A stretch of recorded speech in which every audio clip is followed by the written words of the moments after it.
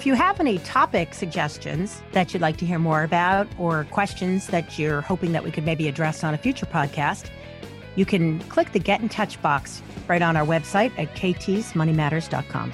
And The Hardworking Woman's Guide to Money, available either on our website, KT's Money Matters, or on Amazon, or of course, you can find our link in the show notes. Working with your investments, retirement, insurance, estate, or tax planning, or just dealing with everyday expenses, your money matters. Let KT Thomas help you make the most of it. This is KT's Money Matters. Hey there, and welcome back. This is KT Thomas at KT's Money Matters, coming to you with your tips and quips about money, how you might make the most of your money, save it, grow it, maybe even spend it, invest it, make it work as hard for you as you work for it. You know, one of the questions that comes back with the Money Matters community all the time is how much student debt there is out there. And so, this morning I was checking in on LinkedIn and I was reading this article about student loan debt. And there is now $1.5 trillion in student loan debt, which is forcing millennials to stop doing things like stopping all of their big goals, like buy a house and get married and have children, and favoring it for things like building an emergency fund or paying off other debt, including credit cards, things that they've gotten financially responsible for coming out of college. And so 1.5 trillion, it's a huge number. It affects something like 44 million people in America right now. And so this is a big topic. Timmy Simons and I, Tammy, who works in our practice at New Day Solutions, and she's been a guest here before. Tammy and I are going to talk a little bit about student loans now that you already have them, what you should be doing next. One of the things that we are really passionate about is debt management, because what we know is that debt is in the way of many of the things that people want out of their lives. Before we have Tammy join us, I want you to think a little bit about 1.5 trillion while we go to this break. Your host, KT Thomas, is the Director of Portfolio Services at New Day Solutions, a firm offering expertise in retirement planning with more than 25 years of experience, dedicated to high net worth individuals, families, and business owners. We work with you to have a coordinated approach for your comprehensive investment goals, providing concierge service for all generations from a team who can see things from your side of the table. Go to newdaysolutions.com for more information. Okay, and we're back. So talking about that 1.5 trillion and how you might pay that off or help people that you love pay that off, I've asked Tammy Simons, CFP, to join me today to talk a little bit about this debt and how we might help get on the other side of it. Tammy, thanks for joining the show. Thanks for having me, KT. So there are lots of different ways that you could owe money for school. And so I think that the first thing we want to do is maybe start with the basics. There are all kinds of different kinds of loans that people can have. Can you sum it up for people a little bit about what they are and how they work? Absolutely. So I think when you are applying for colleges, you get a little overwhelmed with everything, and then you get the old FAFSA form in front of you, and you get a little bombarded. And these loans can be very confusing to most people. So just to break it down to very, very basics, there are federal loans, and then there are private loans. Private loans are really self-explanatory, but their interest rates can be higher, and there really are no breaks, no forgiveness and when it comes to the protections that the government gives you. On the federal side of things, there are direct loans, there are direct plus loans, there are direct consolidation loans later on when you want to look at consolidating your loans. And in all of these, there are both subsidized and unsubsidized loans. So your subsidized loans are loans that you qualify for due to your income levels. the more need you have, the more subsidized loans you'll be able to get. It's a really great benefit to have these subsidized loans, in such that if you have, let's suppose you have $5,000 of a subsidized loan, when you apply for it, beginning of college, by the time you graduate, it's still going to be $5,000 because the interest doesn't accrue during that period of time. Whereas in unsubsidized loans, that interest does accrue while you're in college. So you want to take a look at if you're able to make any payments to these loans. You want to focus on those unsubsidized loans before you focus on the subsidized. So you don't want those interest rates to accrue while you're in college to make your debt even that much more unattainable at that point. So that would be my first recommendation, is while you're in school, focus on the unsubsidized loans and at least paying the interest. Or maybe get your parents to pay the interest. Yeah, a lot of parents will want to help out their children during this time, and a good way to help out your kids is to look at the unsubsidized loans and pay the interest that's coming in on a monthly basis. It may be. I have a lot of parents that are interested in this idea. Not all parents can write the check and send their child to college for 4 years with no debt. Let's face it, if they could, we wouldn't have 1.5 trillion in student loan debt. But if your parents could help you stop it from growing while you're in school, that could be a huge win. I mean, the forward-thinking piece, but, now if you already have that debt, I guess we're on to the how do you get rid of it piece, but let's move on to that. So you graduate college. Congratulations. Now you owe a lot of student debt. Right. And they have like 6 months, right? And then they can get going on it. Yeah, there's a grace period of 6 months after you graduate. Can take your time, find a job. Don't take too much time, because those loans are going to be coming at you hard and strong after 6 months. A lot of students, when they graduate, they are overwhelmed with this. It's hard to even look at it. I think the first step that I would take when you graduate and you now are looking at making the payments to these loans is to get a good idea of what you have. Make a list, a spreadsheet of all the loans that you have, both under your name, under your parents' name. Are they private loans? Are they federal loans? What are the interest rates on those loans? Are they subsidized and unsubsidized? Take a good inventory of what that is and keep track of it, because many times people just want to hide the statements. They don't even want to open the statements. So look at it, see what you have. There are a lot of different options under the federal loans that you may qualify for moving forward. Many students graduate college and their income is low. That's a known fact. Depending on what degree you got, depending on what job you landed after college, your income in those first 10 years of college are hopefully the lowest that they'll ever be. Growth that you'll have after that is significant. So during that time, it can be hard to make these payments on these loans. And some of the things that you'll want to look into is whether you want to consolidate the loans. When we take a look at consolidation, first things first is your federal loans. You want to keep those in federal if it makes sense, in such that you know exactly what you have as far as private loans and federal loans. Try to keep the federal loans separate. And the reason why I say that is because there's protections under the federal side that you might not qualify for under the private side. Income-driven repayment plans, as well as public service student loan forgiveness. And we'll get into that in just a second. If you are looking into consolidation, first what you want to make sure of is, now that you have your list of all the different loans that you have and all the different interest rates, what could you consolidate to under a direct federal loan? What can you consolidate to, and what's the new interest rate? You don't want the new interest rate to be higher than the old interest rate. That's kind of a no-brainer. But also you want to make sure that you understand under that consolidation loan, the term of the loan. Many times when you consolidate, they'll allow you to expand the term. Instead of paying it off in 10 years, maybe you pay it off in 20 or 25 years.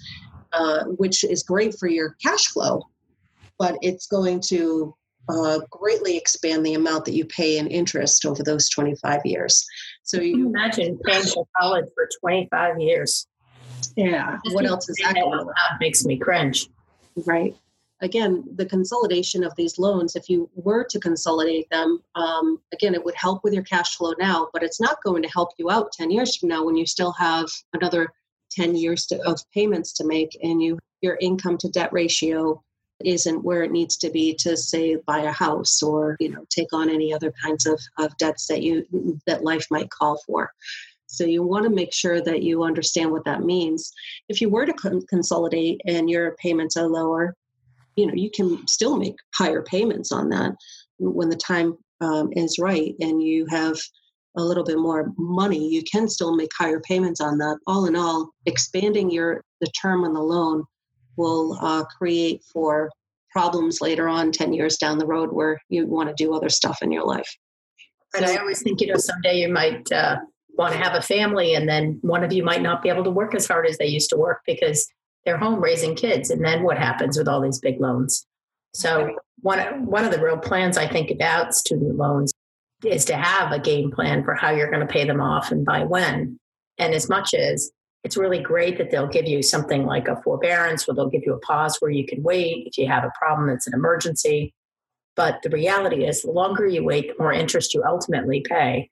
And the longer it stalks you into the next part of your life, which is be a professional, perhaps buy a home, have money to travel, save for retirement, have children, all the things that you might want to do later in your life. And you're dragging along the student loan like a brick behind you that never really seems to go away.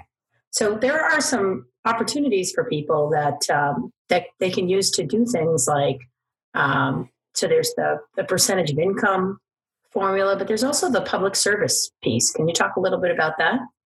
Yeah, sure. So the public service piece is interesting in such that what it allows for is after 10 years of making ongoing payments, it may qualify you for forgiveness of your loans if you work for a qualified employer. So a qualified employer could be anything from a nonprofit organization, a government agency, could be the AmeriCorps, Peace Corps, public interest law, health and disability services.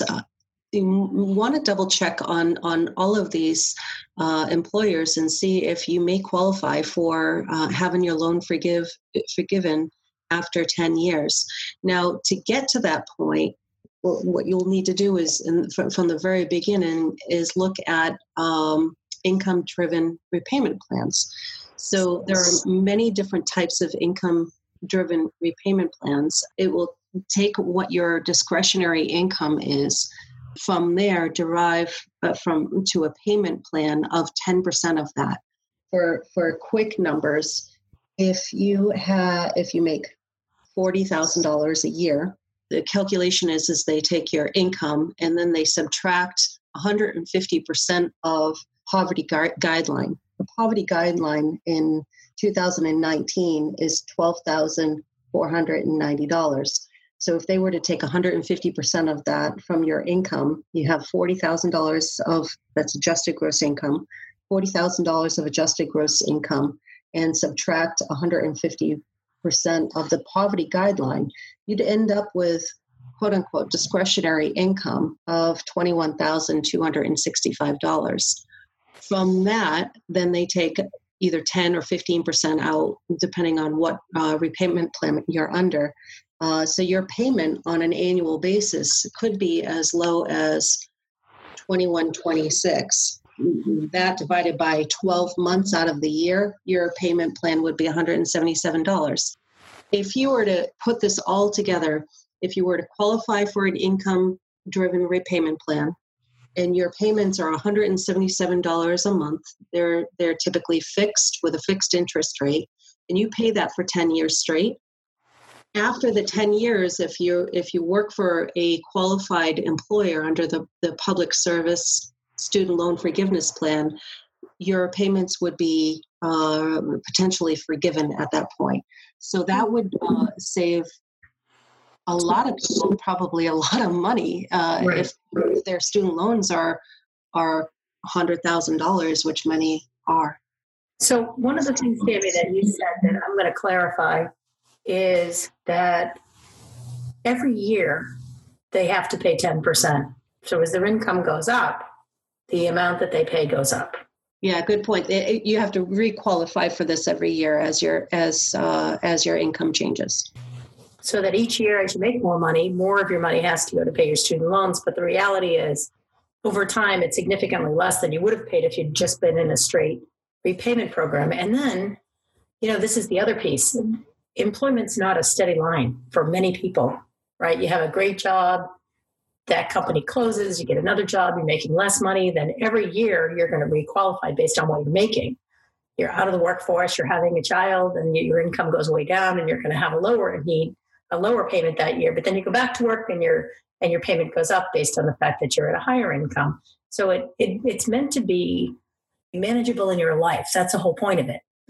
But then there's, and you talked a little bit about AmeriCorps or Peace Corps or working for a nonprofit agency or some government agencies where, whether you're working in health and disability or whatever, where, I always say where you're doing the good work, that the government will give you the opportunity for some forgiveness there. Even if you're on the 10% payment, if you put in your 10 years, and you're at a nonprofit for 10 years, that the combination of those two things would equal payment forgiveness for someone. And I have had people look at this and say, this is kind of a great way for me to get out. It lets me do the work I really want to do. I understand that the money that I get from to pay off my loans is part of the income that I'll have over that time. And then, like all other income, guys, it's taxable. So Tammy, talk a little bit about loan forgiveness and what happens. Some people might think that this is a bad thing, but I think it's actually a pretty good thing. So let's suppose after 10 years, you originally had $100,000 of student debts and you were able to pay 40 of that off. You have another $60,000 of student debt at the end of 10 years that potentially could be forgiven.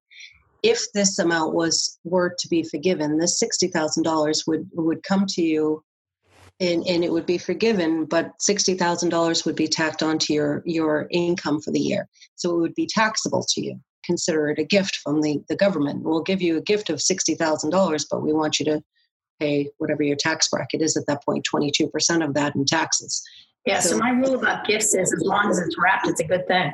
That's right. So 22% of that $60,000 is a much better amount than $60,000. Right. So it's definitely worth considering.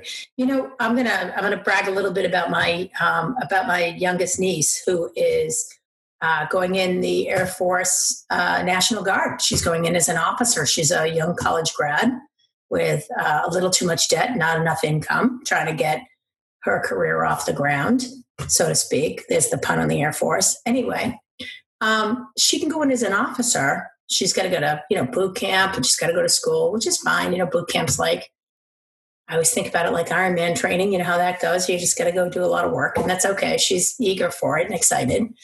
But she goes in as an officer. She does her 6 years in the National Guard. They'll forgive her student loans, and she'll be eligible to go to school on them to get her master's. So for her, it's kind of there's a way not to pay it all if you want to decide how you're going to spend some of your time. And I think that people don't think about that enough, so whether it's you're working for in an at-risk school district as a teacher, there's some student loan forgiveness. I've seen people do that quite well. There is the work for the public sector and get some student loan forgiveness after a number of years. But I think that people don't look at these options to say, how might I get that bill down without actually having to be writing the check? And I think there are some good ideas out there. And at 1.5 trillion, here's what I'll say to you: people should be thinking about them.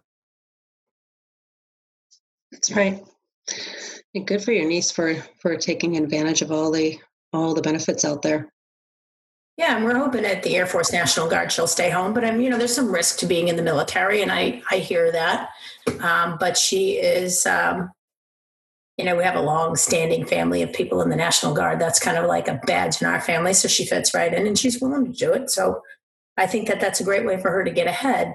And it'll allow her to not only get some professional experience to add to her resume, gets her some income, additional income over the next 6 years, gets her a chance to get started on her master's degree, and gets her loan forgiveness. It's really providing a lot for what they're asking.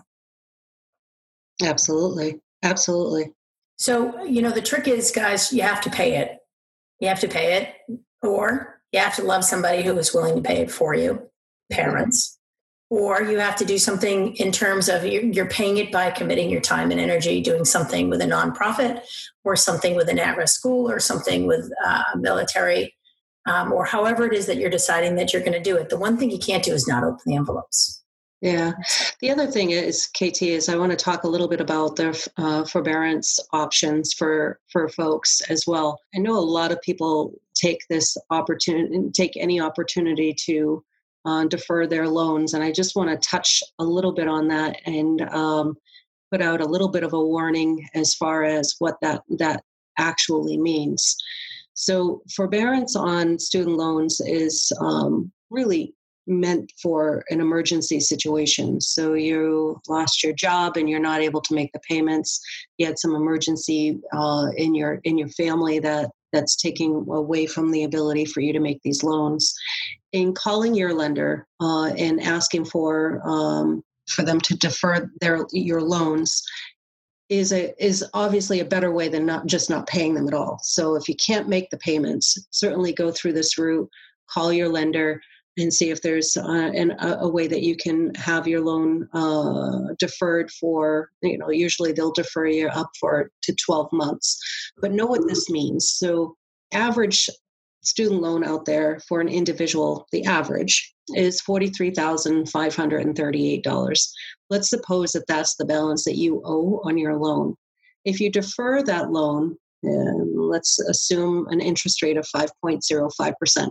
If you defer that loan for 12 months while the interest is still accruing, you just basically tacked on another $2,199 onto your debt. So you do that year after year. Obviously, your loan becomes bigger and bigger and more of a burden. So what I recommend is that if you're going to go this route, that only go this route if it's an absolute emergency and use it as the last resort. But definitely do that as opposed to not paying it at all. That would be worse. Right. But don't stay in forbearance forever, because the longer you're in forbearance, the more times you go into forbearance, the more interest you pay over your lifetime. So you're really just kicking that can down the road, and it's waiting for you, and it's a bigger can the next time around. Yeah, absolutely. So listen, if you can't get rid of that average $43,000 for the average student, the reality is it'll be in the way of all the big decisions that you'd want to make for the rest of your life. So, whether it's buy a house or get married or start a family or, God forbid, take a vacation or buy a new car or whatever it is that you're interested in, that your student loans can be an obstacle between you and all the other things that you want next. And the thing that's really important, my last kind of plug about student loan debt, is you cannot default. If you do not pay, they will wait forever because it's the federal government. And they actually will not forgive you. They won't forgive you in bankruptcy. They won't forgive you under any circumstances. So you either are going to earn your way out or it's going to stop you for the rest of your life. I believe in financial freedom. So let's get on with it. Good point. And with that cheery note, for those of you that owe the $1.5 trillion, open those statements and begin the journey. If you have questions about how to organize this, you can always either reach out to the show and look for a financial makeover. And you would do that through KT's Money Matters website. And then if you wanted to talk to Tammy directly, Tammy, how would they get in touch with you? Sure, they can call our toll-free number at 800-834-2101. They can email me at Tammy, Tammy, @newdaysolutions.com. Or they can always visit our website as well at www.newdaysolutions.com. And that's it for today until we speak again. Thanks for listening to KT's Money Matters with KT Thomas. For more information, past episodes, and show notes, go to www.ktsmoneymatterspodcast.com. Make sure you subscribe and recommend it at iTunes, Overcast, Google Play, or wherever you get your podcasts.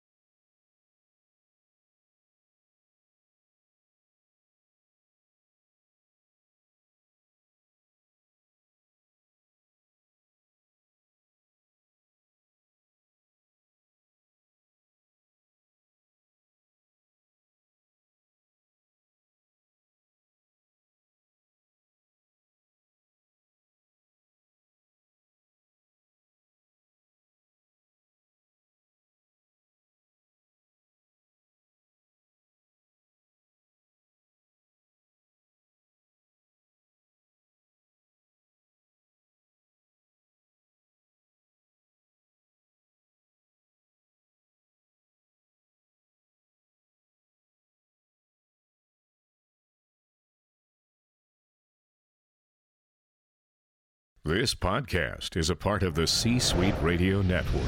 For more top business podcasts, visit c-suiteradio.com.